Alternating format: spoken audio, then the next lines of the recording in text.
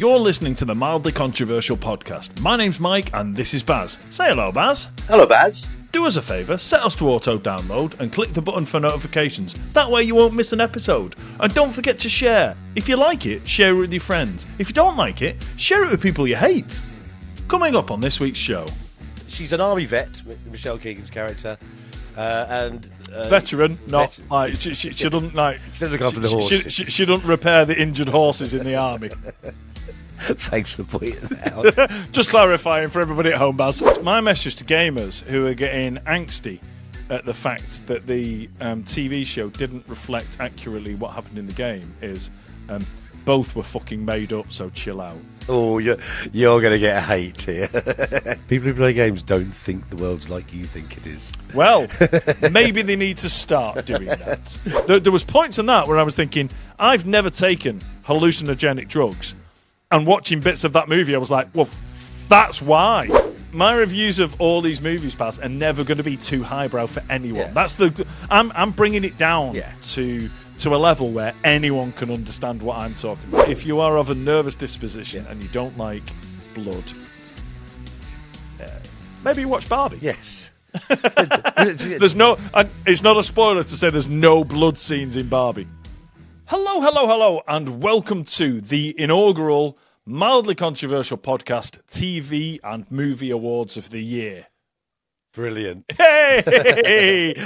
No one's going to know because I'm going to edit it out, but it took me so long to get that out. I don't know why.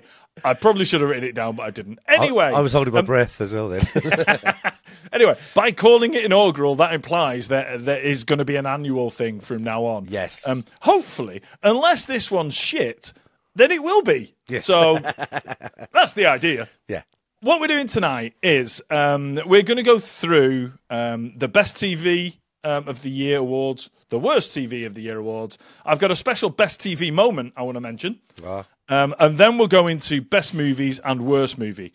And at the end, we'll try to get to a unanimous decision between the two of us on what is officially the Best TV of 2023 and the Best Movie of 2023.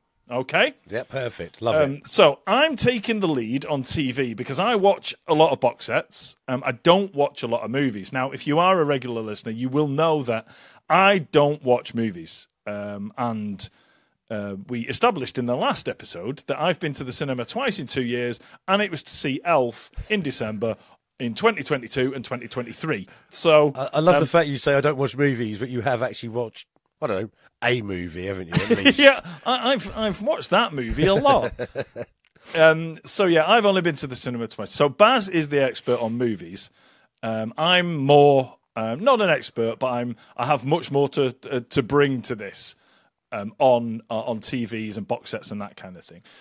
But I have watched 6 movies in 4 days in preparation for this. Oh my God, I don't watch movies, now I'm sick of them. Yes.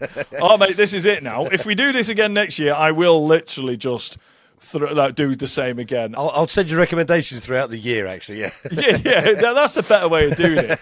If you watch a good movie, go, this is decent, watch it, then I won't have to watch 6 movies in 4 days ahead of next year's edition of this.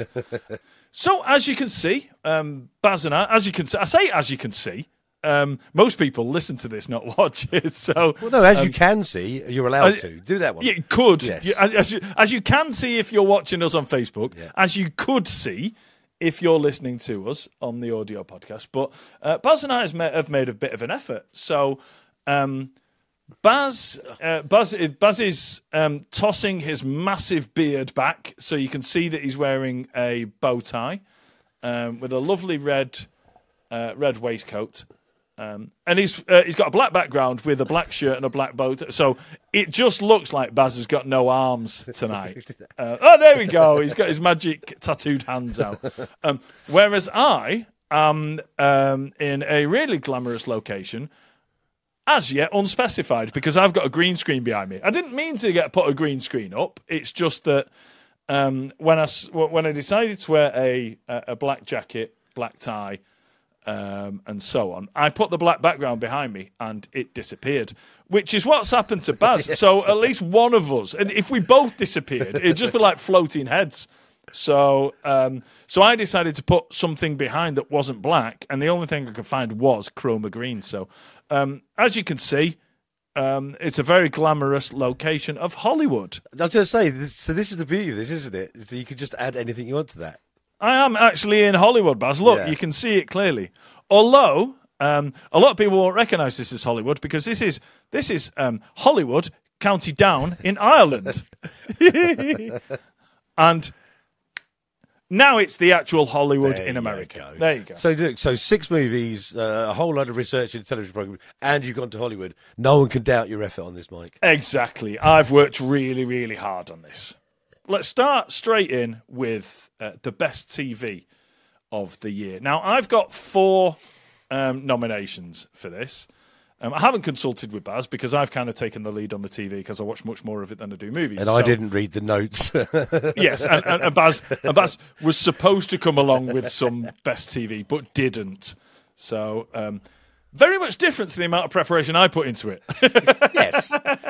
Yeah, none versus all of it, in fact. Yes. See, I was trying to make up a little bit of lost ground by watching 6 movies in 4 days. Baz forgot to even write down a list. So there we are, ladies and gentlemen. That's what I'm working with here. Okay, so I'll go through them one by one. Yes, do okay. That. So the first one I'm going to talk about is quite a recent one, and I know you've watched it, which is Fool Me Once. This is one of the things I enjoyed most this year, despite the fact I thought there was quite a lot of plot holes in it. Yeah. It's like a sieve, really, wasn't it? Yes, there were plenty of plot holes, and things didn't get explained that should have been explained, and there were bits in the story that just didn't make any sense. Yes. But overall, it had Michelle Keegan in it. So it had a quite compelling story. Yeah, it was a good show. It was a good show. Can you do a synopsis without dropping the big plot spoiler? Yeah, because you can get to the point before the plot spoiler, can't you? Go ahead. So I'd say it's a story about. The story begins. It's one of those ones that goes backwards and forwards. She's an army vet, Michelle Keegan's character. Veteran, not like she doesn't like. She doesn't look after the horses. She doesn't repair the injured horses in the army. Thanks for pointing that out. Just clarifying for everybody at home, Baz. Yes. So it cuts to like a scene of her crouching down over her who you soon find out husband in a park. You don't know quite what's happened in the first place, but it transpires he's been shot, and it sort of reels back to a point in her time when she was in the Middle East somewhere. Yeah, she was in a war in the British Army, and somewhere. She was involved in what would appear to be a contentious kind of episode that happened over there. So that's her backstory. But it turns out that like her husband has been shot, and she's sort of investigating like what happened to him. And then obviously there's some of the characters are quite flawed. There's a kind of dying policeman with his gay sidekick, and there's also her former army buddies who are like helping her sort of solve the case. And there's also her husband's nefarious family who are like massive corporate monsters, aren't they? Yes. So it all brings in, and she's trying to find out what happened to her husband. Everybody's throughout it. Everyone's trying to figure out what happened. What the circumstances of his death and her sister's death? Oh, sorry, yeah, sister as well. Which is linked and all that. So that's probably as much as we can say. Yes, without dropping any plot spoilers in there. Well, she does find out, which is like at the end. So it's not one of those ones where you don't find out. Exactly, we do find out. Loose ends get tan. If anything, I'm not going to ruin it, but if anything, like we were moaning in the last episode. We don't like it when movies and TV shows finish too soon and leave you with loads of... If anything, this went on 5 minutes too long. Yeah. You know the bit I'm talking about, don't you? Yeah, yeah. the last if you watched it, the last 5 minutes was fucking pointless and should never have happened. Well, I don't understand what it was in there for. No, and left me a little bit annoyed because it didn't add anything to anything. No. So I was just like, why have you done that? That's just... So it was like a 10 years later thing. Yeah, it was just bizarre. But none of the actors looked any older, apart from the fact that they'd flour combed through their hair to make them a bit greyer. So it was a terrible, terrible ending. But definitely worth watching, I think. Yeah. I've just remembered something, Baz. Yeah. That I forgot to mention when we were when we've spoken about this before. I don't think we've spoken about this actually, which is weird because we've spoken about Fool Me Once on a number of occasions, but I can't believe I haven't mentioned this. At one point, she goes to a kind of a retro arcade. Oh, yes.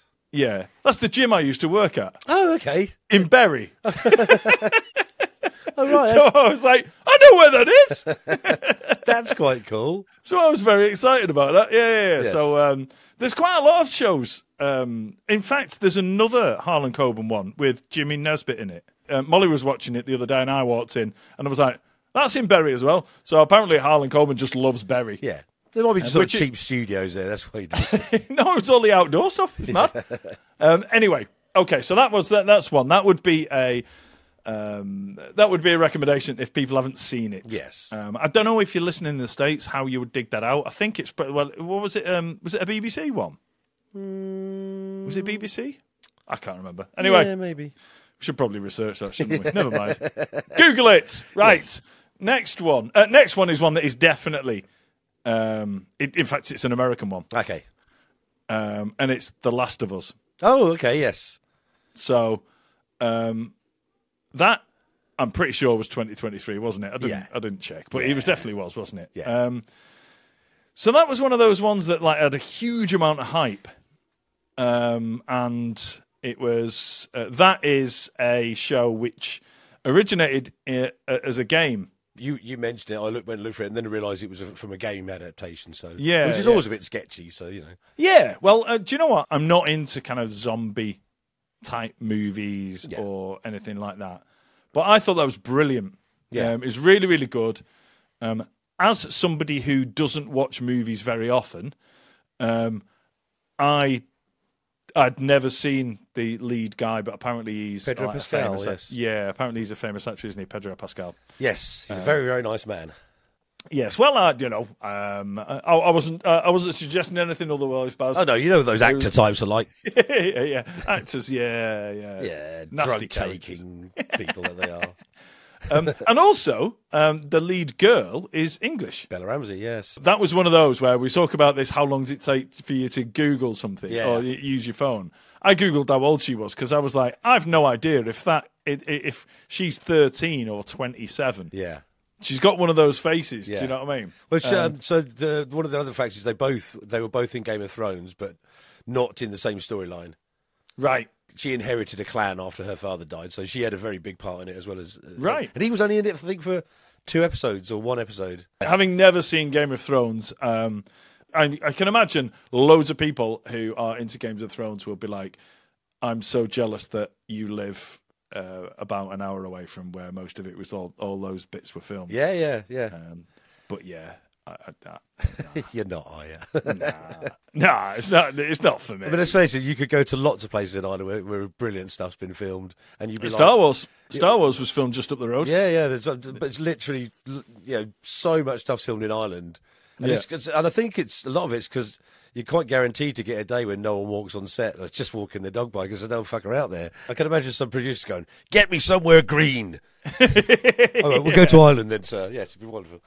Yes. Yeah, I didn't mention that, did I? No. I didn't mention that. I pointed at that because it's green behind me because actually we'll do a bit and I'll put it in at the start. Yes. I need to mention how we like.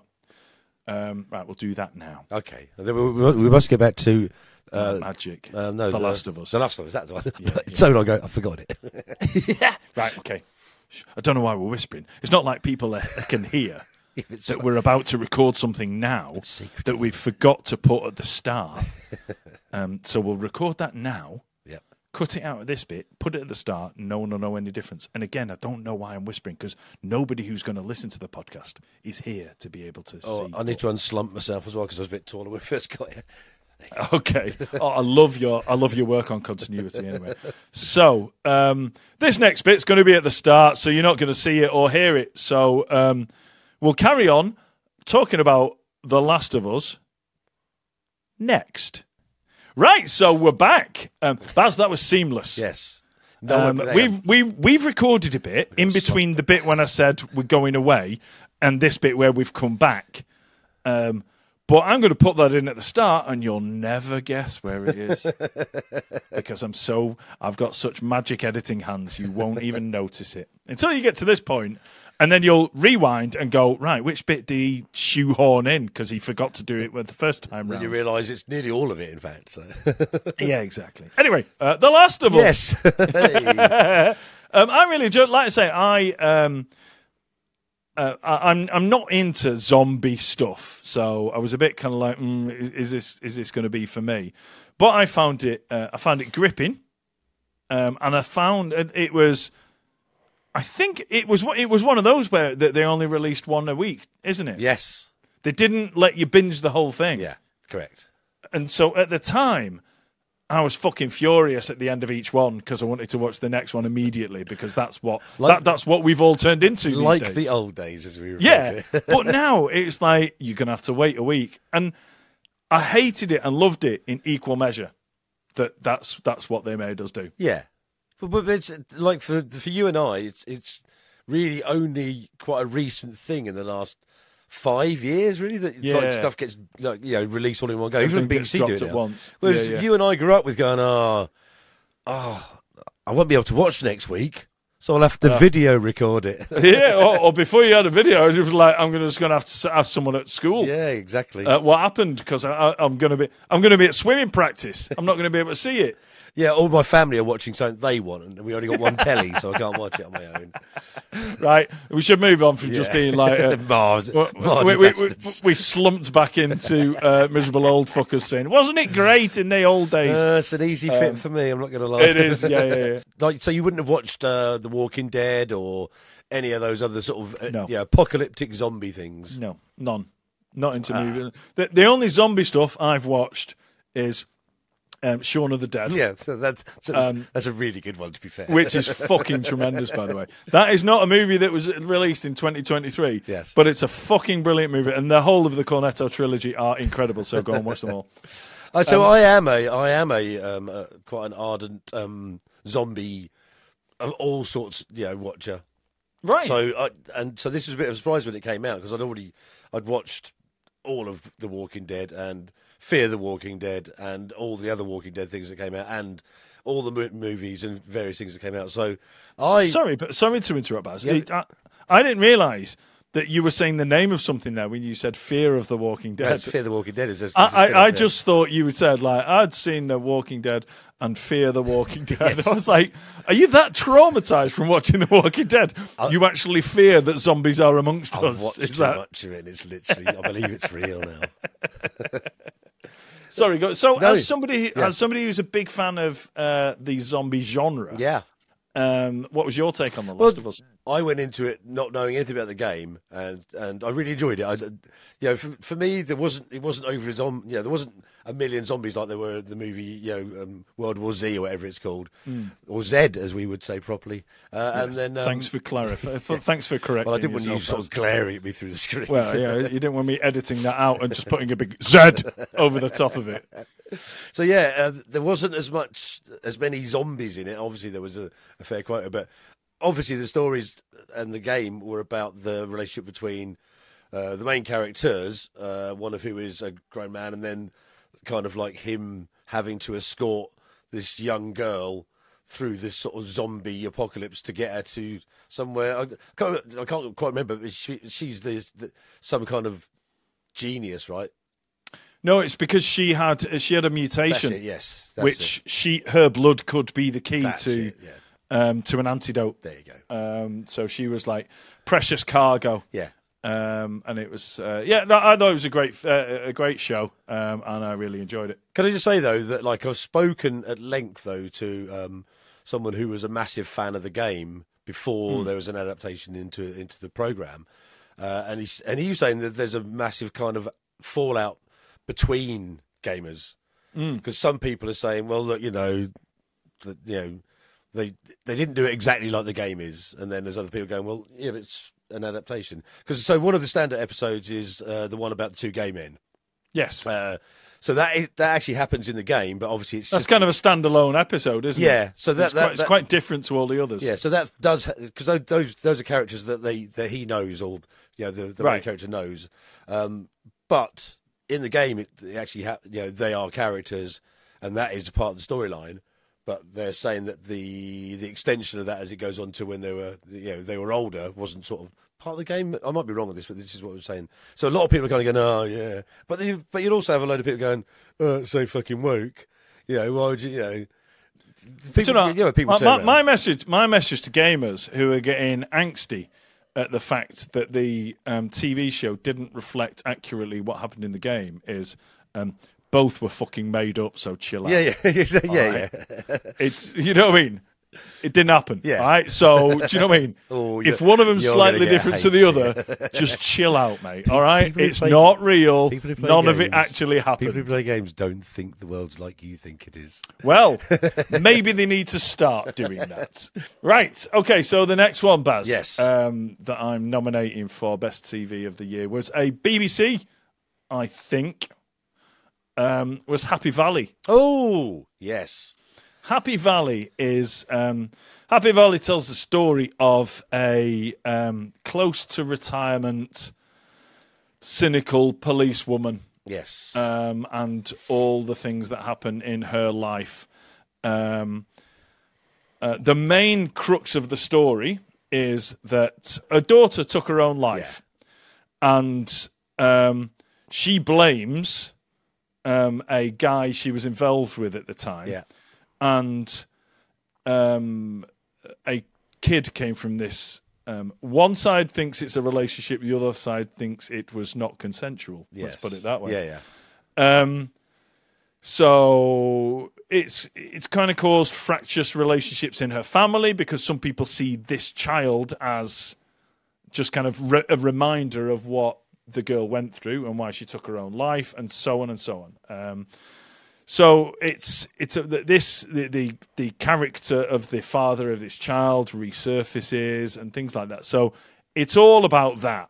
And the interesting thing about this, Baz, I heard this was coming out and heard it was going to be brilliant. So I went back and watched the first two series first. Yes. It's the third series, and there was a 6 or 8 year gap in between season 2 and season 3. Yeah. See, I've mixed from calling it series to season for our transatlantic audience. Yeah. It's a series. Do you know the reason why there was an 8 year gap between season 2 and season 3? I don't. I think I recall hearing, but you remind me.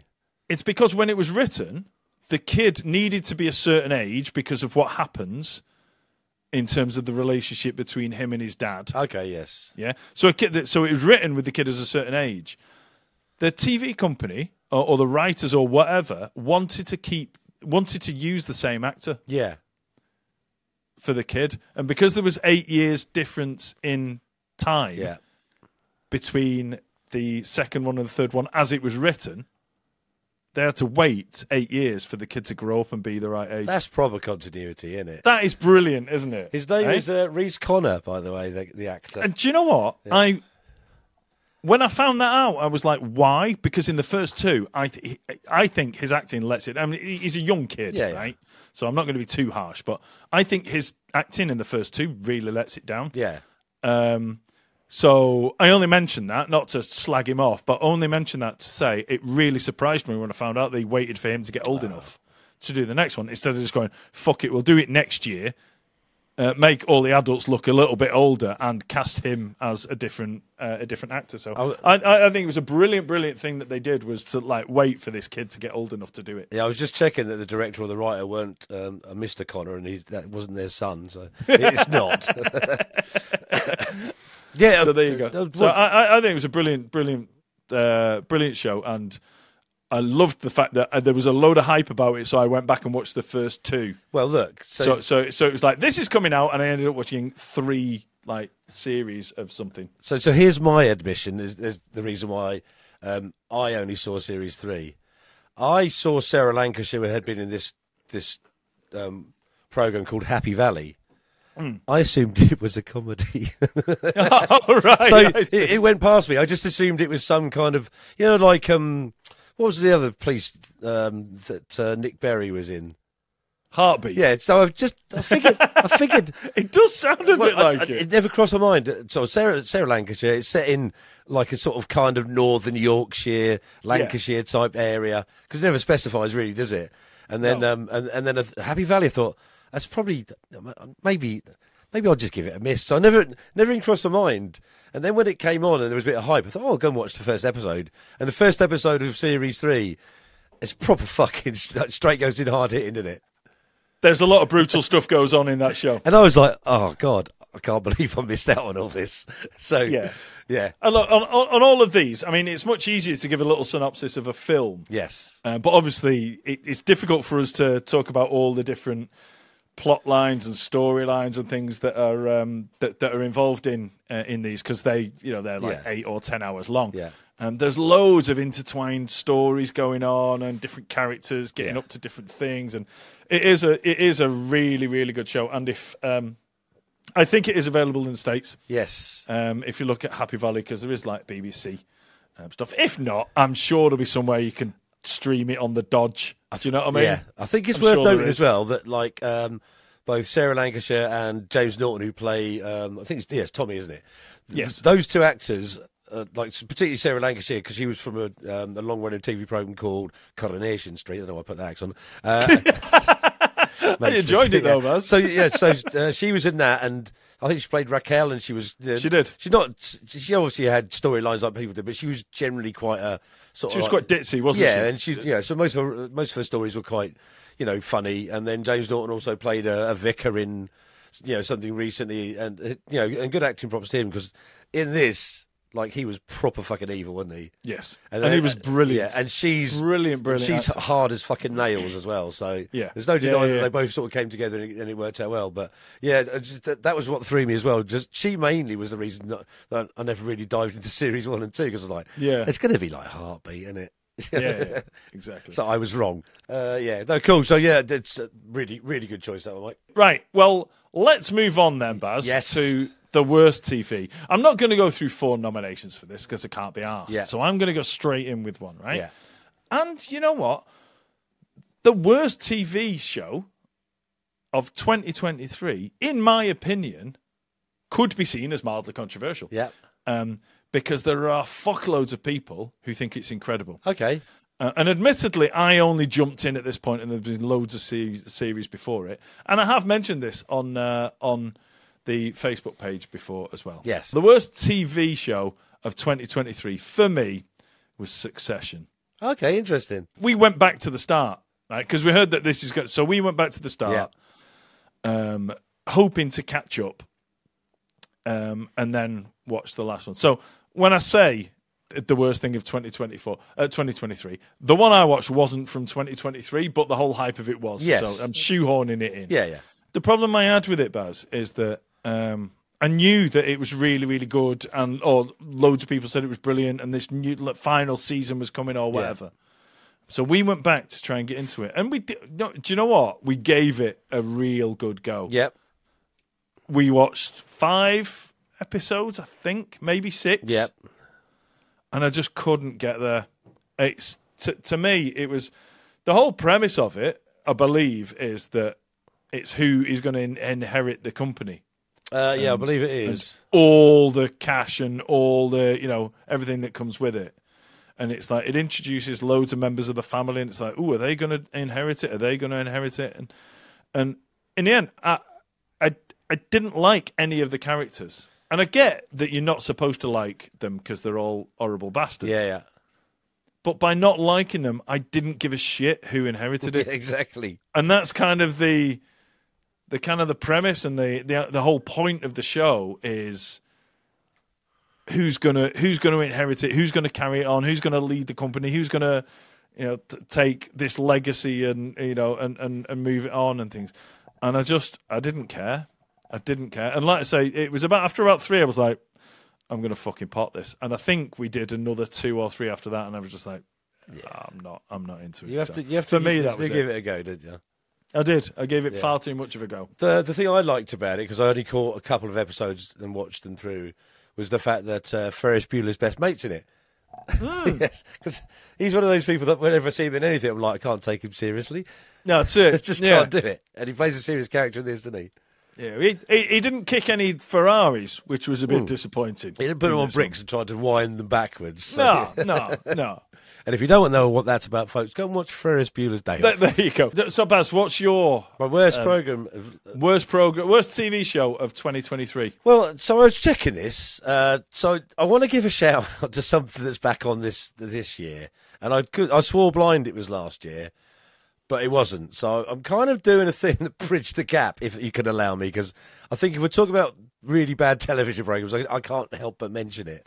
I'll allow it, Baz. Okay, thank you. It's the premise and the cast and everything should make it a thing, because it's written by Jed Mercurio, who wrote In the Line of Duty, right? Line of Duty. Yeah. So it should be brilliant, because it's awful. It's called Trigger Point. It's the fucking worst program I've ever seen in my entire life. So I watched 3 or 4 episodes of the first series and said, like you said, I potted it off because I just couldn't. It was driving me mad. And then is that the one with Vicky McClure? Oh, and I love her because she's done so much good stuff. So I thought it's got to be good, right? And then I watched the first episode of the start of this new series. Oh God, it's the fucking worst thing ever. It's like someone's written a police program for like a 9-year-old child, and everything about it is like that. It's just so bad. It's just ridiculous. So what in particular about the first series was it that you didn't like? So it's kind of like all the stuff is in there. You know, they're chasing someone who's planting bombs. Yeah, and everything in it is just a sort of like a pastiche or a thing where, like, you know, the classic, oh, do I cut the red or the blue wire? Every single thing they encounter is of that ilk, where it's fucking obvious what's going to happen, but it's just really poorly executed. It's like literally, if you wrote a load of stuff, how can I make it really stupid?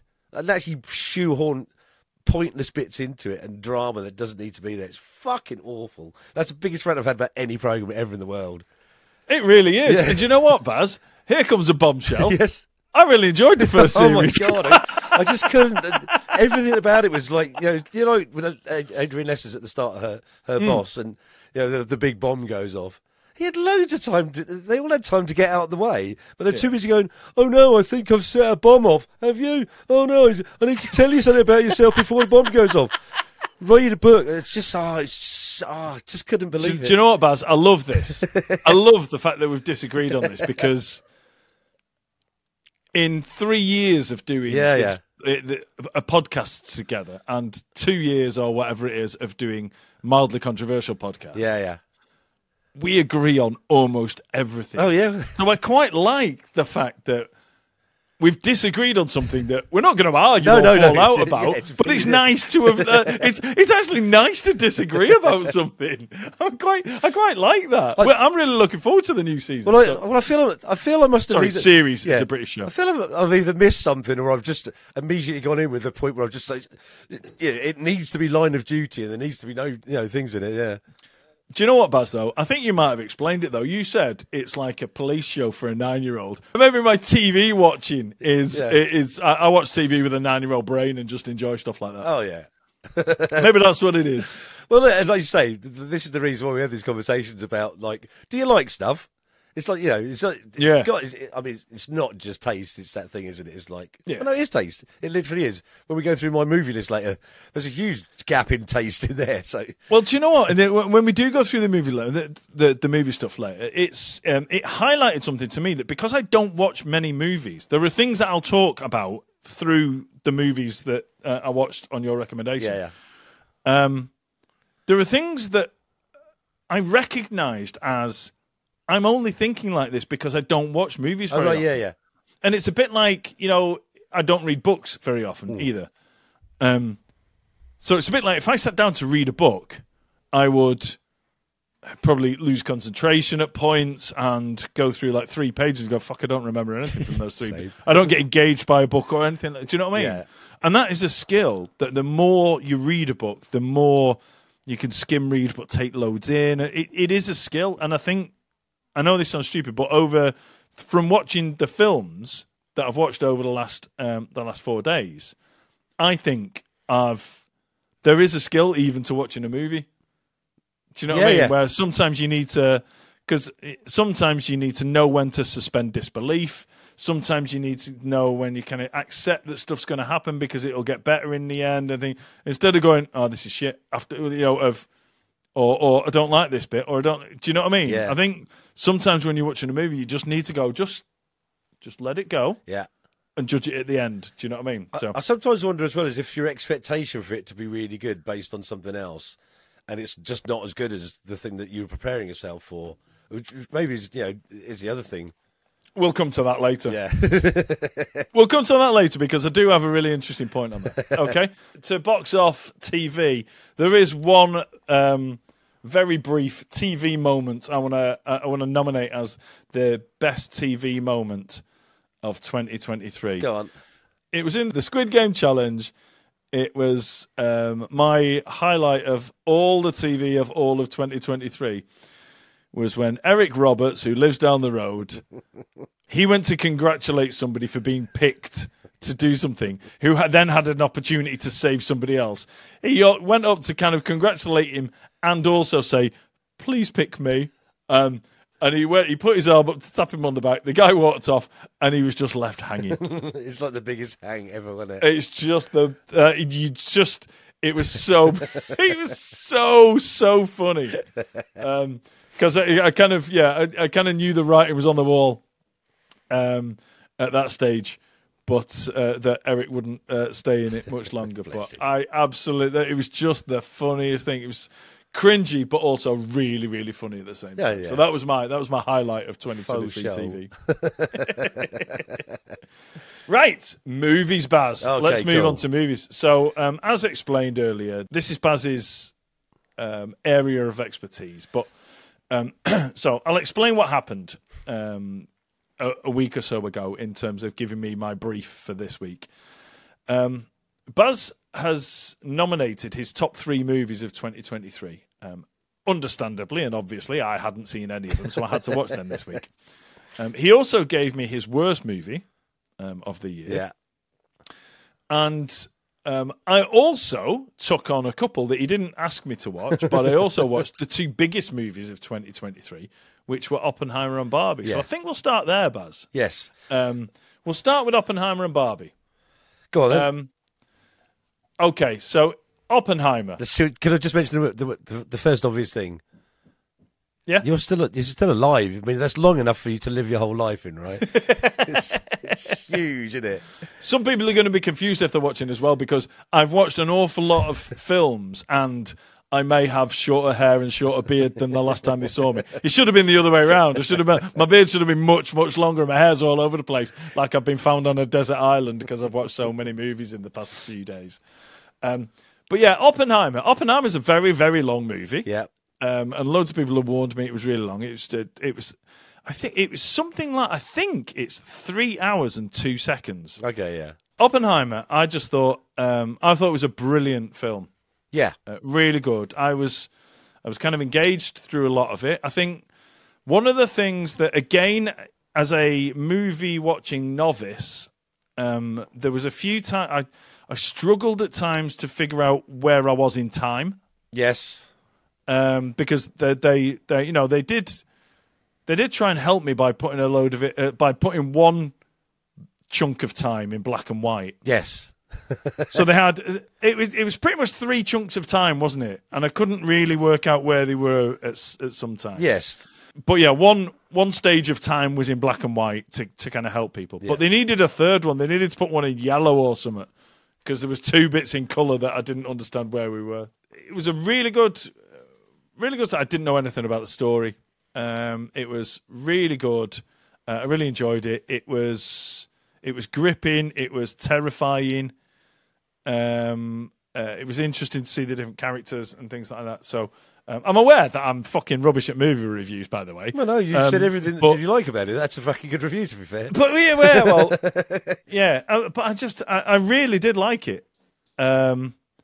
And I kind of Googled stuff at the end. And one thing that came from it is he's chatting to Einstein. And I don't know why, but in my head, Einstein's about fucking 200 years ago. Yeah. He's not just before the Second World War. Do you know what I mean? Yeah, well, it's bizarre, isn't it? That's the weird thing about it. It's nuts. I'm just like, well, that's actual Einstein. Because in my head, I've only ever seen Einstein in black and white, so I just assumed he was like 1800. Well, that's why they put it in black and white for you.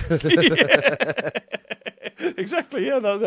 But no, I thought it was a really, really good movie, and I was going into it with a fair amount of trepidation that I'm going to have to dig through 3 hours of a movie about nuclear bombs and the Second World War. Yeah. Do you know what I mean?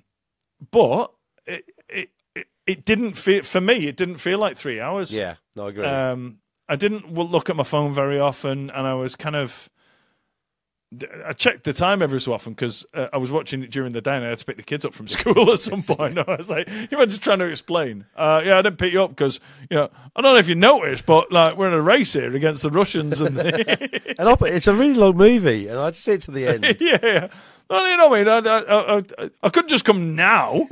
Well, I need to find out if America are going to beat Russia and Germany in a race to throw a nuclear bomb somewhere. You know what I mean? I can't just come pick you up from school. It's trivial after that. Yeah, I like when you got to pick up Shane and you suddenly realised he was 18. You've been so long watching the movies. See, I got to pick him up from school and it's just a wasteland. Yeah. Of like white dust.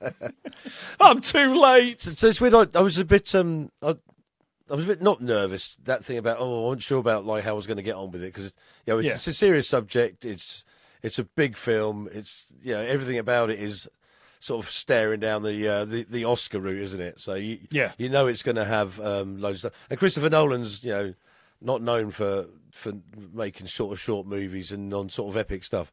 But yeah, I think the way it was done, because the story itself is it's a serious subject.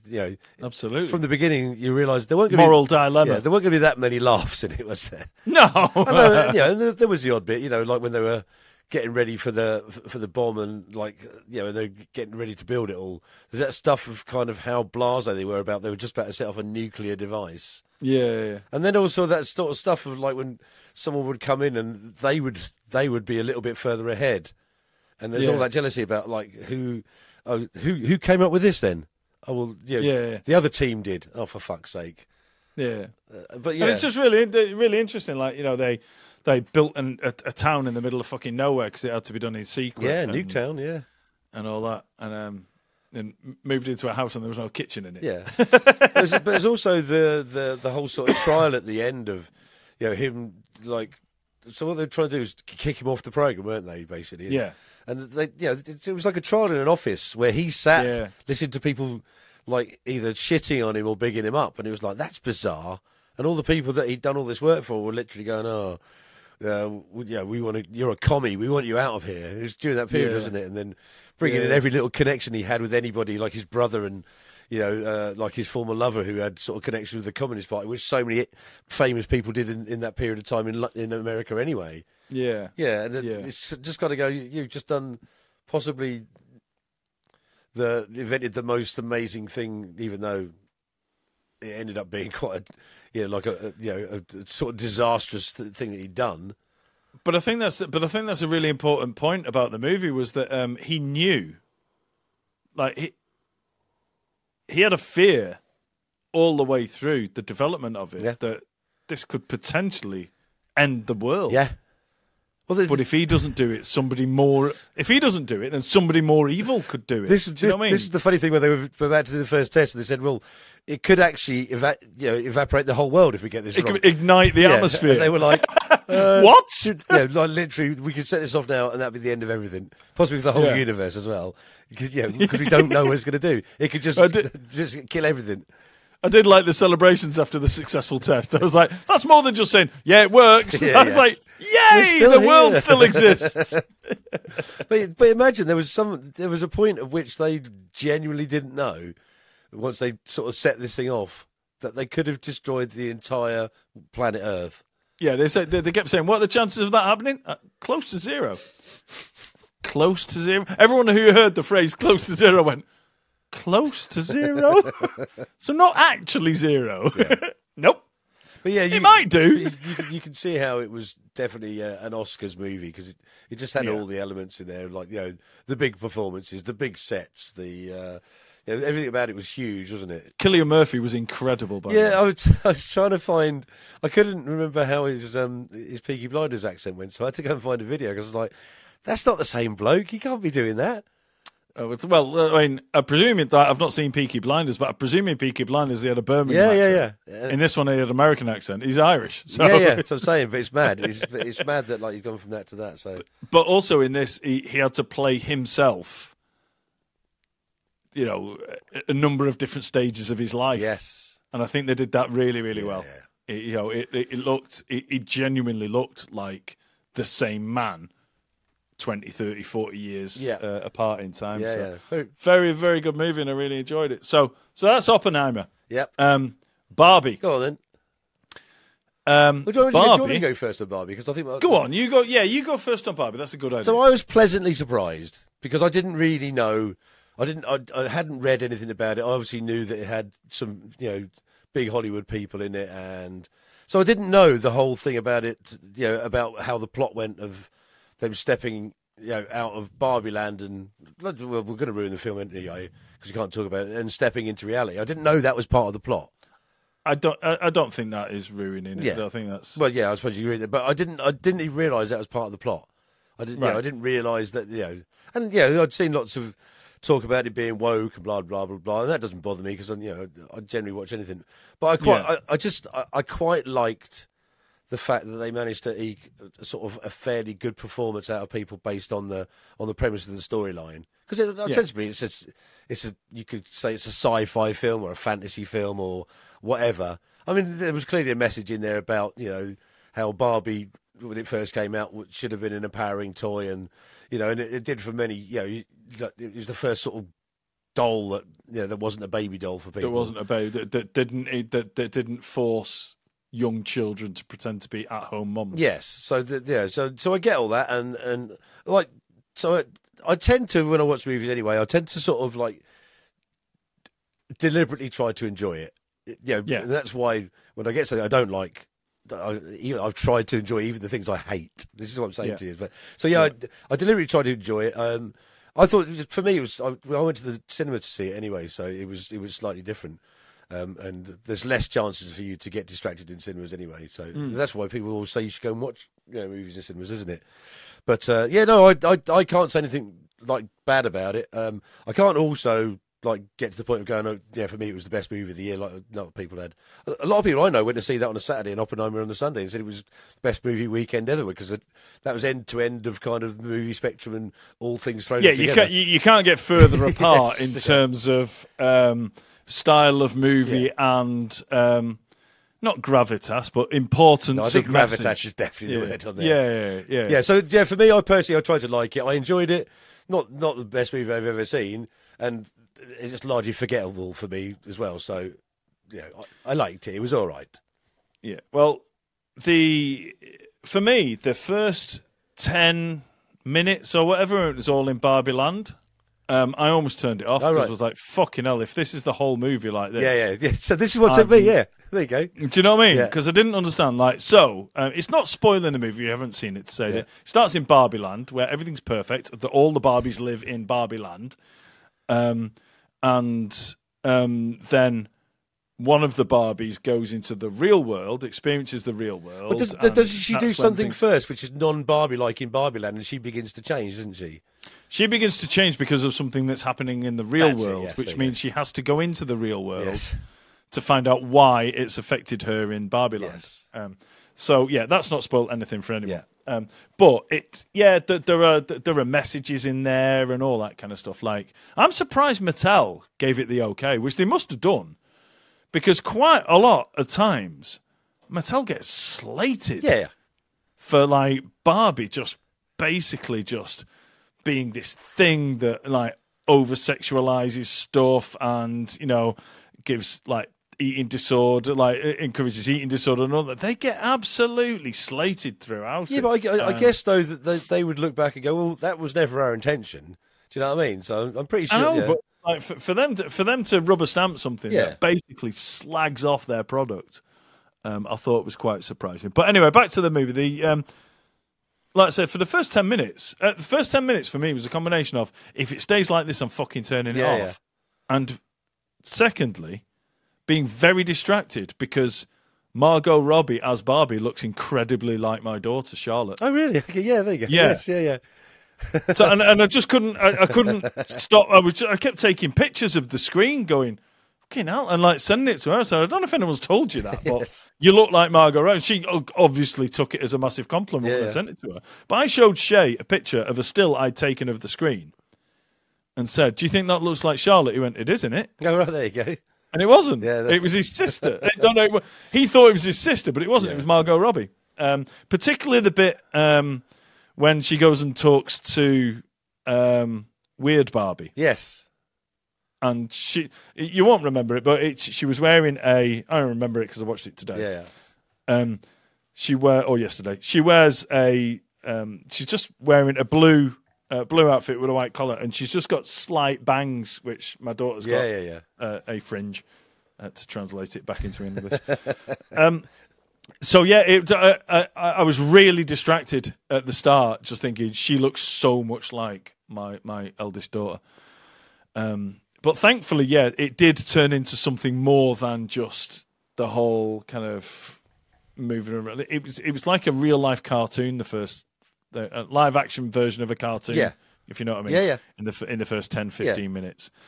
And thankfully it moved on, and there was a story to it, and there was a bit of a plot eventually. And it wasn't a bad movie. You could see why it got. You could see why it got made, and particularly with the people. I can see why it got made. I think it's overhyped. But maybe I've watched it with the hype first. Is a kind of. But I mean, it was difficult to watch that. I don't think anybody watched it before the hype. There was so much hype around it. But it was. It wasn't 2 wasted hours of my life. Yeah. But it's not even one of my favourite movies I've watched this week, Baz. There you go. Which by default is one. It means it's not one of my favourite movies of 2023. Yeah, no, but I think as well. Also, they were the 2 biggest kind of talked about films in 2023, and I think the fact they came out at the same weekend and they were sort of both, fairly diverse opposite ends of the movie going scale. And but also one of the things I did like about Barbie is because I didn't know where it was going. I too was thinking, is it just like 2 hours of them in Barbie Land with some funny stuff going on? Is it going to be this? Is it like the Flintstone movie or something like that, where it's just the whole? But so the fact they break out and then she realises that the real world, is nothing like her world, and Do you know there's because there's Helen Mirren does narration throughout, but there was one bit I thought was incredible, and again this isn't going to spoil anything for somebody who hasn't watched it, but there's a moment where Barbie is supposed to look awful, and she says, I don't look pretty anymore, and Helen Mirren in the voiceover goes, it's at this point we need to point out casting Margot Robbie was a mistake because it completely, basically she was just saying, it was a mistake. It doesn't make the point because when she's trying to look ugly, she's still beautiful. So, which I thought was quite funny. But there is one bit, and by the way, there's Will Ferrell's in it, and I love Will Ferrell. Plays a great character. Plays Will Ferrell basically, but plays most of Will Ferrell's characters. Well, he's kind of like Mattel's CEO, isn't he? In it, yeah. But he plays it like he plays most of his characters. By the way, but no, I thought it was brilliant. But there is one thing that, as I was watching it, I was thinking this, and look, I'm not blowing my own trumpet, right? But I think I could have improved that movie. Go on, right? There was one moment where. He went in to tell Will Ferrell's character that Barbie had gone from Barbie Land into the real world. Yep. And he said, don't come too close to it. He said, send me an email. He said, but I need to tell you right now. He said, and he goes, can I do it via whispers? And he went, okay. So he whispered it, and then around the board table there was men whispering it one to another, one to another, one to another, one to another, until it got round to Will Ferrell. And I thought the joke was going to be that it had gone through that process and it was going to be nothing like what the guy had said in the first place. But it wasn't. It got to him and he was like, oh no, Barbie's... The real message would have got through. So it would have been so easy to throw a line in there when he gone, what? What do you mean that there's a catfish stuck to the ceiling of? Oh, that's the first thing I thought of. But do you know what I mean? It would have been so easy to put something like that in because it's been gone through a series of whispers. But yeah, that was it. Anyway, so I think my summary of Barbie is I found it was okay. It wasn't a waste of 2 hours of my life. Correct, yeah. It was weird as fuck at points. Yep. There was points in that where I was thinking, I've never taken hallucinogenic drugs. And watching bits of that movie, I was like, well, that's why. Do you know what I mean? I'm glad I haven't because that's why. Because life would be like that. Yeah, even their journey from Barbie Land to the real world was kind of like through a whole sort of excursion of Barbie toys, weren't they? Yeah. So there was good bits, there was bad bits. I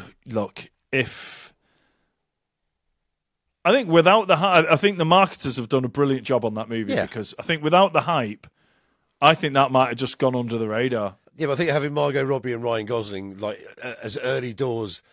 Marketing all around them was the first thing was going to get people there because they was like, well, it can't be a shit movie with both those two in it. Yeah. So yeah. Saying that, it's the first movie, unsurprisingly, Baz, it's the first movie I've seen of Margot. First I've heard of Margot Robbie. So that shows my experience in movies, ladies and gentlemen. That's the first time I've ever even heard of Margot Robbie. Oh my God, she's like literally in everything. Like there are very few movies made that she's not in at the minute as well. So. Yeah, but if you don't watch movies, you don't see that. Yeah, exactly. Yeah. No, I really enjoy that thing where you go, I've never heard of Margot Robbie. Like, so my temptation would be for most people to go, what? But then I realise it's you. So yeah, that's pretty normal. There's nothing weird about that. Let's see next year's in the 2020 in the awards for 2024 movies. Yep. Maybe I will be more knowledgeable. I'll know more about how to watch a movie.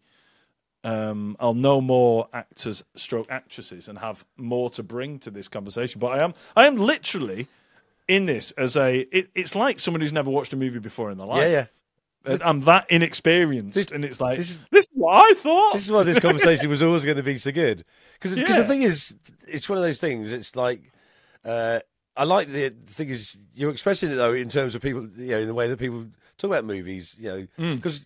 They're not real, which is always that first thing, isn't it? Yeah. Well, do you know what?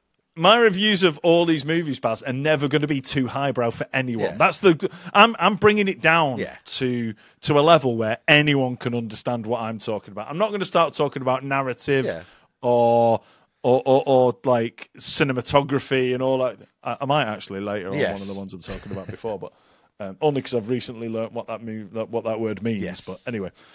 So all right, so that's Oppenheimer and Barbie, but they weren't in your top three, Baz. So Baz, talk us through the first one in your top three that you gave to me to watch this week. Well, I'd like to do them in order that I watched them, if that's okay.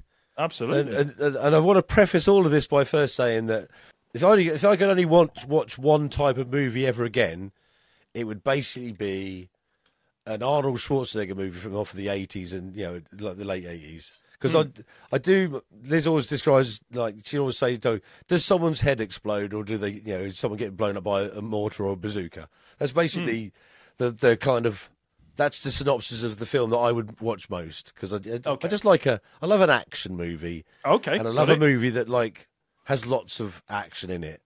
Yep. So I want to preface that point first. So I'm going to talk about Sisu first. Okay. Because it's an interesting one because it doesn't star. There's only one. No, there's two recognised actors in it that if you've ever seen movies before that you may have seen them, and the first one isn't so the star of the movie isn't a Hollywood actor. He's basically I think he's Finnish or he's he's definitely Scandinavian anyway. Yeah. And I should imagine his first language isn't English, so it's tantamount to being a foreign film, and it's filmed and acted in English. It's basically a Second World War movie in Finland, where the Nazis are in charge at the minute, and they come across a guy who is a gold prospector. So they try to steal his gold, and they find out to their cost that he appears to have been in what was equivalent of the Finnish SAS. Yes. And then the rest of the movie is him getting his gold back. Yes. So there isn't much, there's not a lot of dialogue in it, and there's not a lot of story. I think it delves into kind of a bit of his past of, of what he may not have done. But it's basically a single guy annihilating what would probably be the best part of a large section of Nazis. But it's weird because which I don't mind saying. The mildly controversial podcast back that kind of behaviour. Yeah. No, I liked it because I thought it was comical, and I like a lot of the fact that people obviously went, what can we put in it that would be bizarre ways of people dying for a start, and brutal as well. Yeah. So it's never going to be up there as a sort of a highbrow film, but I just found it really entertaining. Over to you. This is one of those things, when I said I need to learn how to watch films. Yeah. This is a film where I wish I'd gone into it with the mindset of just suspend disbelief and just enjoy it. Oh, yes. Because there's a number of things going on, because it was kind of like, it is quite graphic. There are quite graphic, violent scenes in it. But if anybody's seen Inglourious Basterds, yes, there you go. It's a similar sort of thing, and I was constantly reminded of that because of the Nazi situation, but also it was the violence was Tarantino-esque. Oh yeah, that's a really good point. Where it was graphic, but it was almost comic book. Yes. Do you know what I mean? Yeah. It was over the top in parts, and there was things where, again, I'm not going to ruin the film by saying that you do need to suspend disbelief, because I'll give you one example, right? It won't ruin the movie, but at one point there is a man on a tank firing a machine gun. One of those machine guns you have to sit on. That's how big the fucking thing is, yeah? And he's firing against this guy, and he shields himself with a corpse over his shoulders. That's it, yes. Right? Yes. So that's the sort of thing that you just have to stop yourself going, as fucking if. Yes. Do you know what I mean? Yes. You've got to stop yourself saying that a few times. Comic book is definitely the way forward, yeah. It is, isn't it? Yeah. It's like real life. It's a real life comic book violence, but and like I say, it's very similar to. It reminded me of the kind of style of Inglourious Basterds a lot, and a lot of what Tarantino does in terms of some of the things. Like one example is in Pulp Fiction, when I won't ruin Pulp Fiction if you haven't seen it, but if you haven't seen it by now, where the fuck have you been? Yeah, exactly. Why have you not? But the scene where Marvin's life is ended. Yes, remember that? Yeah. So that's enough. People who've seen the film know what I'm talking about now. That is brutally graphic, but also comedic at the same time. Yeah. And that's what Sisu was really, really good at. The violence is both like graphic and brutal, but also comedic. Yeah, it's over the top of it. Yeah. Yeah, it is. And going back to what you were saying before about there's not much dialogue and this guy English might not be his first language. He only speaks one line in the movie. That's right at the end, and it's in Finnish. Oh, right, yes. Okay. So there's a good chance that the guy that English isn't the guy's first language. One of the things that I liked about it as well was that obviously it was very anti-Nazi. There's no denying that. To the point that it also had that kind of, the kind of almost over the top dictator leader. When he's when they're out, he's in the lake, and they keep sending people out in a boat to go and get him. And every time the boat comes back, and there's nobody in it, and they keep saying, "You go now, you go now." There was like, "Don't want to." Yeah, there was a lot of that. It was like sending minions to do his dirty work, who he knew that would be killed. So actually, the reason I probably liked it was the same reason that you were saying about having. I'm quite used to suspending disbelief, and also it doesn't take a lot of thinking about. So yeah. I really, really enjoyed it, and it is a very, very good film. And yes, go and watch Sisu, because it's not a film I'd even heard of. Yeah. So maybe people listening or watching won't have heard of it, but do go and watch it. If you are of a nervous disposition and you don't like blood, maybe watch Barbie. Yes. There's no. It's not a spoiler to say there's no blood scenes in Barbie. Right. I am going to speak next about Tetris. This is an Apple original film, Yes. isn't it? It's a movie made by Apple. Yeah. And it's literally about the game Tetris. And Yes. I knew nothing about it. You know, we've spoken about things before where you go, oh, Tetris. So I watched the trailer, but it didn't really sort of explain too much about it. It just said this guy had seen, this game at some kind of convention and then found out about it and realised it wasn't licensed and then decided he had to go and find the person who invented it. And then he realises that the guy that invented it or that owns the rights to it is in Russia. Yes. And it's partly sort of the end of the Cold War, so it must be 70s, it was in 80s. the USSR days. Yeah, yeah. So he decides, because he's a bit of a salesman, a bit of a kind of failed entrepreneur as such, but he decides to go and see the guy and then realises there is literally a mountain of red tape to get over this. And so while he's investigating it, the Russian authorities suddenly realise, well, there's something here. So they tried to kibosh his attempts at signing this at every sort of juncture. And he actually goes to Russia to sign this guy up and grease people's palms and, do deals with people. But obviously they must realise at some point, we don't want to be part of the tyrannical USA. Capitalism. And also there's money here. And and the best thing I liked about this is I knew nothing of this. Because why would you? You just assume it was written by a guy that someone put it on a computer game. I think it was. I can't remember what the platform was, but it was Nintendo. Yeah, there you go. It's the early Nintendo, and obviously that was the biggest game in the world ever at that point, and still is. But yeah, it's just I thought it was one of those things. It's like when you see it, you go, "This can't be true," and it is one when you Google it, you kind of go, "Fuck, all of this actually did happen."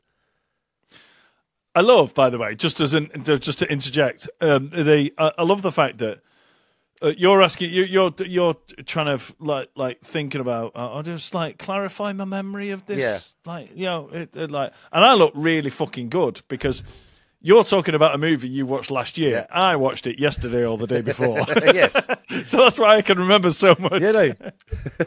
Since watching the movie, I've Googled kind of how much of this is true or how true to life is this. Yeah. And apart from the car chase at the end, yes, which is good, which is brilliant. But apart from that jeopardy of the car chase and the fact that in the movie he's flying to and from country to country, and it was just basically he flew to Russia. Yeah, all that shit was going on, but he was in Russia when it all was going on. I think that because ultimately, the guy who invented it in the first place, and this guy who, like you say, was a kind of a failed entrepreneur, but like put everything on the line, like remortgaged his house and all that kind of shit. They own the Tetris company now, and it's the most successful game of all time. Yeah. So they've both become fabulously wealthy from it. So that's not spoiling the movie. Do you know what I mean? That's real life. That's what actually happened. So I really enjoyed it. I thought it was a great. It was a great movie. It was a kind of going into it, I was just like, how interesting could a film about fucking Tetris be? Do you know what I mean? Well, I watched it because it was on Apple. I thought I've got nothing to do. I'll watch it. Yeah, but I thought it was really, really good. Really interesting that was the story because obviously you got Robert Maxwell in there as well. Yeah.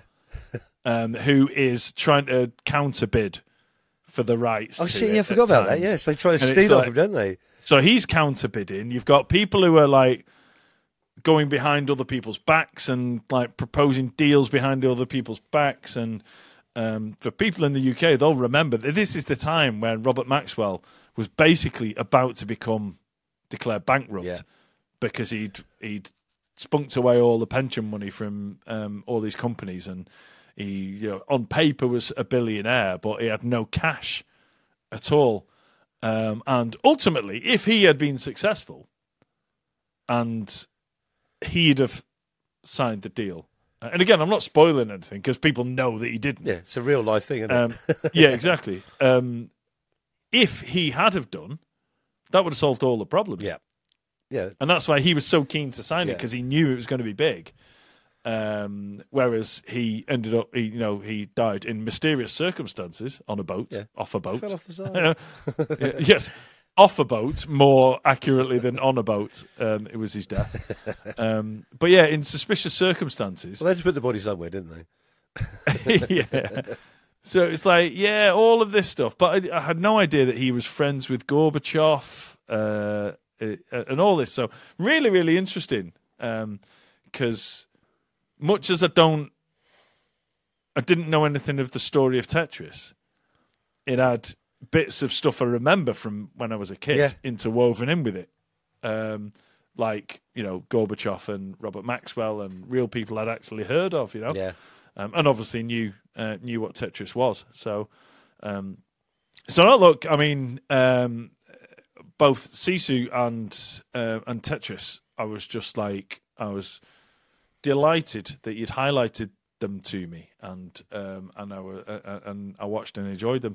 I want to talk about the third one because I've also seen it in the cinema, and I think as well, like, the best place to see films is in the cinema. There's no denying it. There's some films that I wouldn't bother with, but I think some things that are going to look better on a big screen, like you should go to the cinema. So I once again I didn't know too much about Wonka. I've seen. I want to talk about Timothée Chalamet first. Is he the guy who played Wonka? He's a big thing at the minute. He's been in loads of stuff.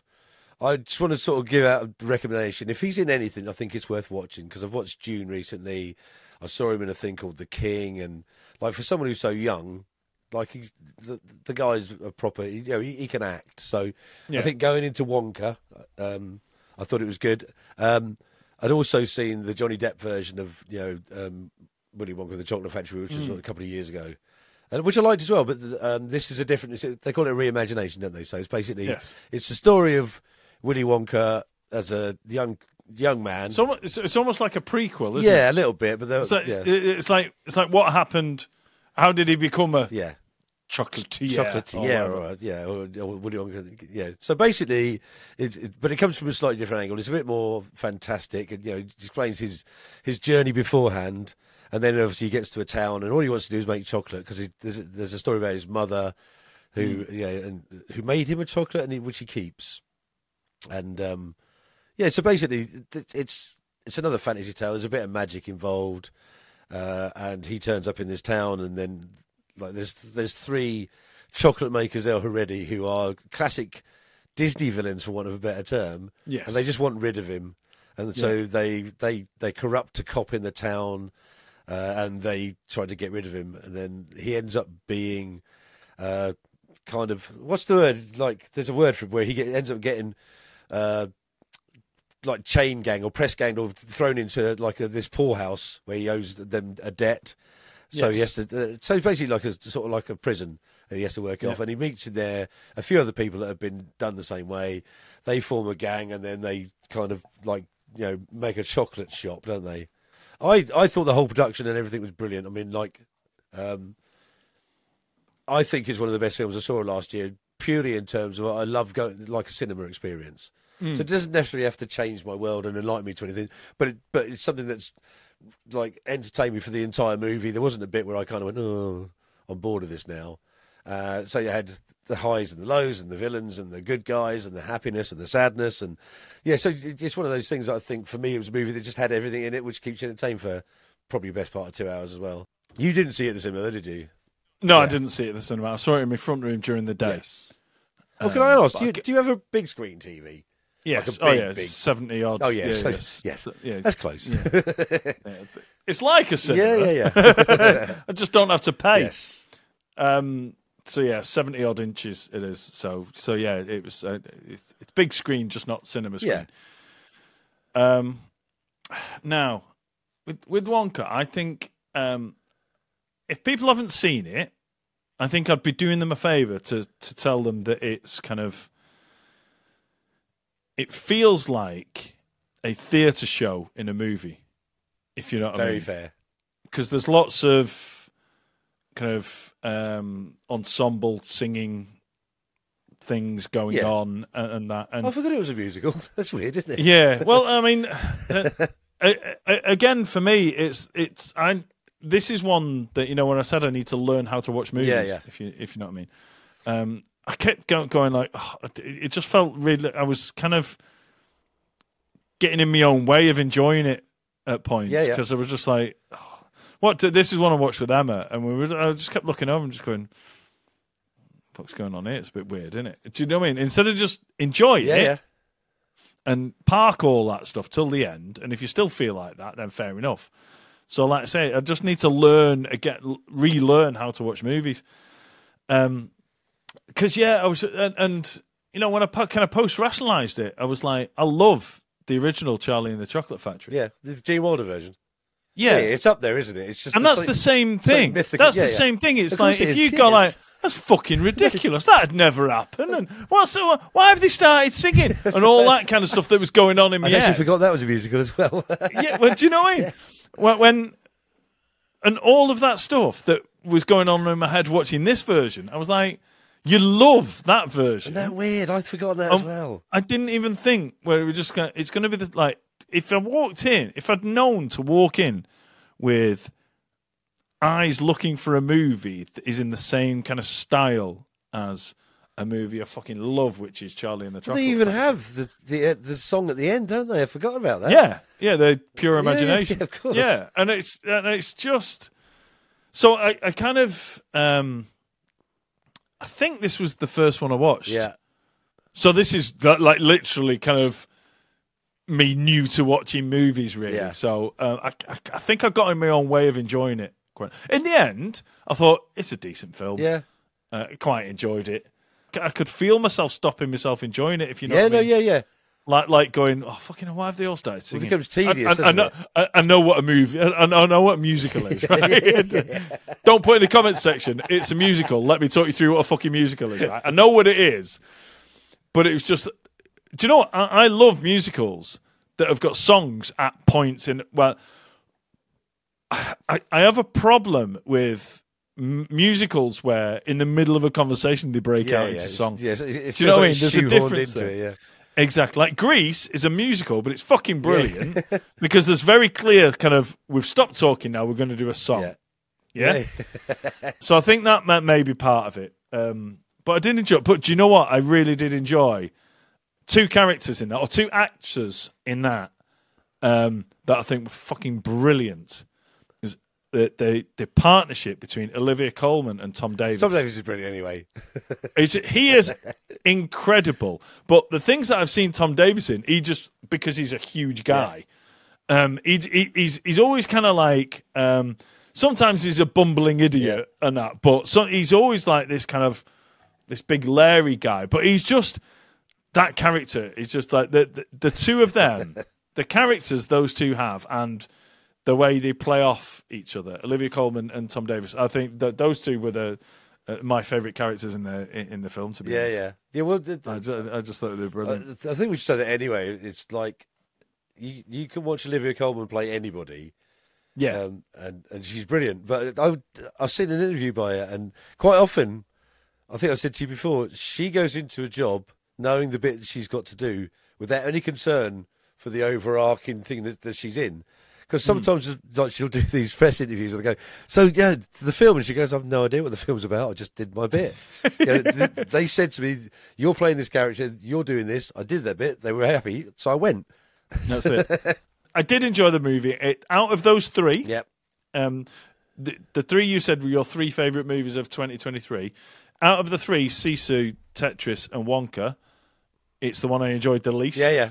I think would be fair to say. Yeah, I watched it before Christmas as well, so I think there might be a little bit of that sort of like to sort of add to it as well. We'll come back to the best movies because we're going to pick our favourite. We're going to pick the best TV and the best movie. Yeah. Okay. But before we do that, you highlighted to me your worst movie of 2023. I didn't watch all of it, and that's not because I turned it off because I thought it was shit. Yeah. It's because I ran out of time because I was watching it this afternoon. So I've watched half of it. I watched the first half. Okay. So tell us what it is, brief synopsis, and why you thought it was so bad. Okay, look, I'll be really quick because I think I said to you about, I briefly told you why I disliked it because basically I had massive expectations of this. Like we've spoken about like films before, and I think even when we had Ollie on, we spoke about our favourite Star Wars film, and mine was Rogue One. So it's same director as Rogue One. He's done a Godzilla film, so he's used to really big films. The director and the writer. So I thought this is going to be brilliant, and once again, huge hype around it. Anyway, so it's called The Creator. Basically, the synopsis is that we take AI to the point that it becomes, self-aware, a bit like the Terminator films. So it creates the whole thing, and then it doesn't quite go to the end of where it starts blowing up the world, but they start taking over. So there becomes a point in history where the humans start destroying AI to the point that they start chasing around and destroying it wherever it is. So in the background, there's this kind of one AI creator, and basically all the humans are after it. The world's now been sort of subdivided into Asia, which I guess is mainly China, and then the rest of the world. New Asia. New Asia, yeah. New Asia, they covered their arse by calling it New Asia. So it's basically China without any other sort of description. And then the rest of it is like America and England or Great Britain as that kind of force. So anyway, there's a guy in a relationship. He's undercover. He's trying to bust this ring open. It all gets wrong. They all disappear. So the love of his life disappears. And then you kind of find out she was pregnant at the time. And then later on, he has to sort of go in to find this weapon. I think it's a weapon they think it is. Turns out to be a little girl. And that's where it just gets ridiculous because the whole point of the AI thing is they were supposed to be like humanoids. So why on earth would they invent straight away the weapon that's going to be there they have these sort of hollow-headed humanoid, half-human robotic thing. I quite like that. No, because visually it's superb, but there was no need to. So if the idea is they were trying to infiltrate humans, why don't they do what they had with some of these other robots and make them look completely like human?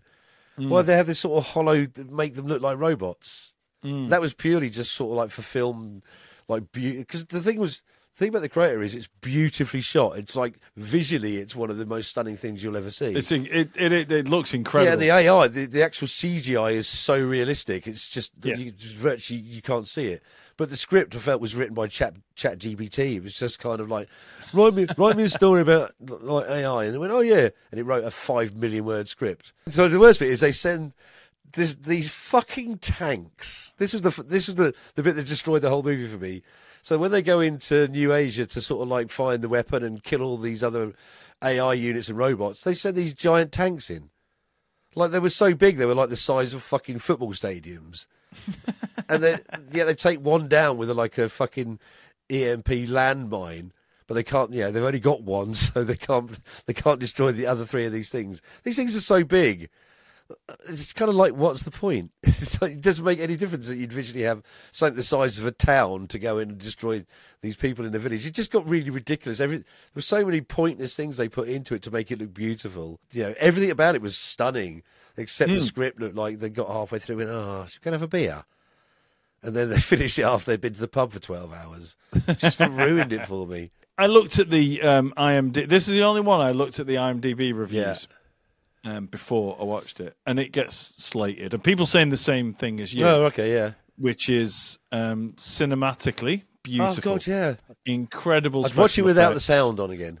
Yeah, what incredible special effects, visually an incredible movie, but plot fuck all, acting shy, and that's what they keep saying. But I think it's really interesting that, on one hand, I'm trying to think I need to go into watching movies by suspending disbelief and things like that so I can enjoy them more. And you're saying the same thing. But then on the other hand, the TV show and the movie that you said you didn't enjoy, it's because of plot hole, or it's because of, that had never happened. It's because of not suspending disbelief. And I'm not criticising, I'm just saying it's a really, really interesting. There must be something about the bits you didn't like in that TV show and that that movie. I think we disagree on this one as well because, I've only watched the first half of it, and I will watch the second half. So it shows that I don't think it's as bad as you do. Yeah.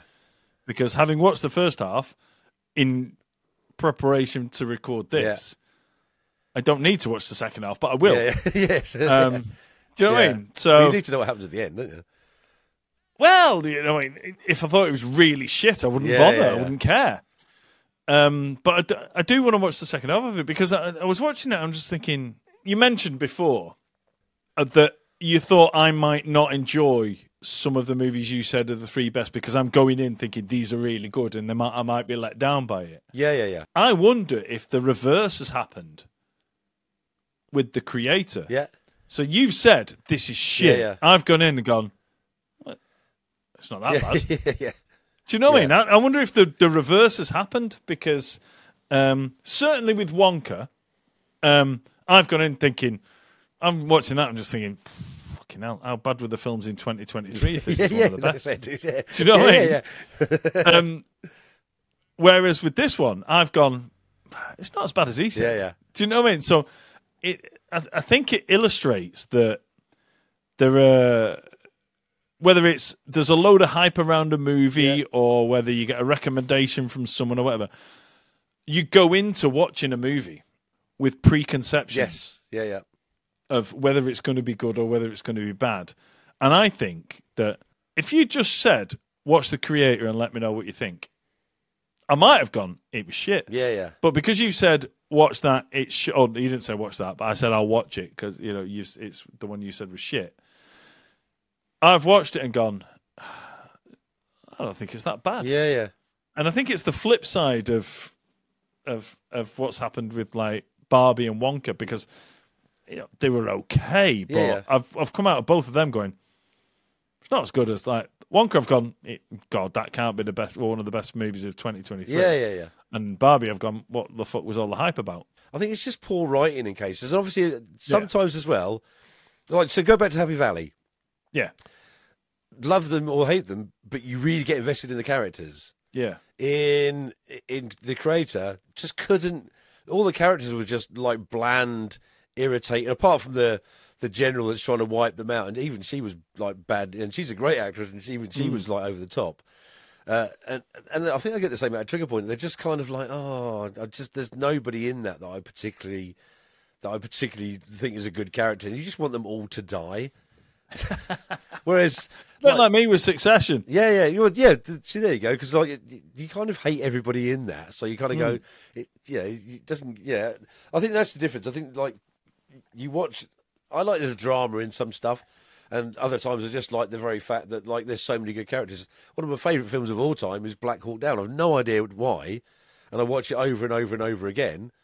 But I just love the fact there's 25 characters in there that I really like. And I want to watch them do something different in it every time. This might shock you, Baz, but I've never seen that.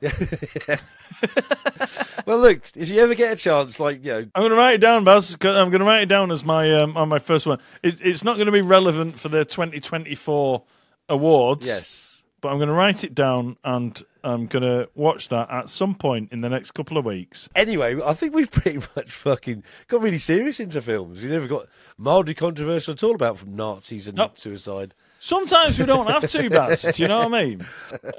Right. So all we've got to do now, Baz, is we need to decide officially the best TV show and the best movie of 2023. Now, start with the best TV show. Let's rattle through this quickly. So the nominations are Fool Me Once, The Last of Us, and Happy Valley. So you read them out in a really good order. So Fool Me Once, I was like, yeah, that's good. I liked it. And then when you got to The Last of Us, I was like, brilliant. But then you threw in the big heavyweight one at the last one, which is, for me, Happy Valley.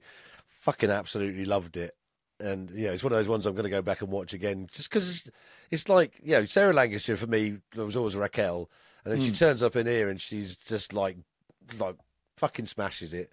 Like, makes me believe it and actually wants me to go with her to beat up Tommy. Yeah. So, yeah. Brilliant. Easily Happy Valley for me. I'm all over that, Baz. Yeah. That is officially the best TV show from the Mildly Controversial podcast. Official best TV show of 2023 is Happy Valley. Yeah. So it's not a comedy, everybody. It's not. No, it's not. It's a brilliant, brilliant show. And if you haven't seen it, go dig it out, go and find it, and go and watch it. Yeah, watch it on an illegal hooky box. Yeah, and she lives in Bury as well. So there you go. So shoehorned that one in. Yes. Okay, so down to movies then. So you've already brought it down to 3. So the nominations for the best movie of 2023 are Sisu, Wonka, and Tetris. Well, look, so yeah, you actually highlighted a few things for me tonight, which is nice talking about it. The thing is, I clearly like a musical, which I didn't realise. But I am, when I saw it, I thought, even at the end of it, it made me so happy. It was a nice time. I'm sure that Wonka would have been it, but now we've spoken about it, I've just remembered how much I love Sisu. So I love the fact that you could watch that with the sound off, or just hear the banging and you wouldn't miss anything. Yeah, and the Nazis get fucked. So yeah, it's so yeah, Sisu for me. So the order of those 3 for me is Sisu, Tetris, Wonka. Yeah, that's pretty good. So there we go. Yeah. Sorry, I'm just going to jam in a little shout out for Top Gun Maverick as well, because I'd forgotten all about it, really. As a good one? Well, yeah, as a good one to go and watch if you get a chance. Oh, okay. So there we have it. It's a long one. It was a long episode. We did a lot of discussion, but the benefit of all that discussion was that in lightning speed we came up with there was very little discussion around what was the best TV show of 2023 and the best movie of 2023. Yeah. And they are Happy Valley and Sisu. If you haven't seen Sisu and you haven't seen Happy Valley, go and watch it and put in the comments how incredible you think we are for highlighting both of those things. Yes. And adding such an incredible experience to your life. Also, and on that, Bob. Sorry, I ruined it. I was going to say, literally, if you could shoehorn something about Sisu, that would be the most perfect on that bombshell, wouldn't it? Because that's nothing but on that bombshell. Yeah, I just said, and so you scared me with that on that bombshell. No, listen, I can't use this because it's a massive spoiler, but I'm doing this for your thank you appreciation. Right? So if you haven't seen Sisu and you want to know how he stands on that bombshell. I'd use it, to be fair. I can't, it's a massive spoiler. Oh, I'll just have to cut that bit out. I'll cut a little bit out. It's such a shame because that just highlights how much we do this, not even for anybody else but you and I sometimes. It's ridiculous, isn't it? Right. So many private jokes. Look, I'll be able to edit something about that. Anyway, if you didn't know now, the podcast is nearly finished. Yes. If you're still listening now, then fair play to you. If you're still listening now, go to our Facebook page and put in the comments underneath this video. Yeah. I made it through to the end. Yes. That phrase, I made it through to the end, and we will give you a special prize. Yes, Sue Warren, this is just for you. Okay, thanks everyone for listening. Thanks, Baz, for introducing me to some movies. Oh, thank you for watching them. That's the most amazing thing. And helping me relearn how to watch a movie. I think this will have to be an annual thing now. So thanks everyone for listening. Don't miss our next episode. We probably are just talking to Sue Warren at this point. She's the only one who's going to be watched or listened to this this extent. But anyway, Sue, don't miss our next episode, which is a Valentine's special. We have got to get our first guests of 2024. Yes. We have got a couple coming on who are quite new to their relationship and have gone viral for certain things. So that's all the clues I will give you. But because on a Valentine's special, me and Baz don't really like Valentine's Day. And it's been a long time since we met our respective wives. So we've had to drag some young guns in who are new into a relationship to have a chat about the difference between what happened when we started going out with our wives and what happens these days. So that is effectively what our Valentine's special is going to be about. So if you are still listening, thank you very much. Thanks for being charitable enough to listen to us two chanter on for this fucking amount of time, because we've been recording for 2 hours, 10 minutes. I don't know how much I'm going to be able to cut out of it as well, because it's in a big, long order, and it might not make sense if I cut chunks out of it. So Thankfully, I've got a decent amount of time to edit this one. But anyway, thanks everybody for listening. Thanks for watching. Thanks for all your support. And we will see you next time on the Valentine's special. Bye, Mike. Mike? Yeah? Do you think anyone's still listening? I don't know, probably not. If they are, where can they find us? Thanks for asking, Baz. That's a great question. The best way to find us is to go to the website at daddancer.co.uk/podcast, and the links to everything are there.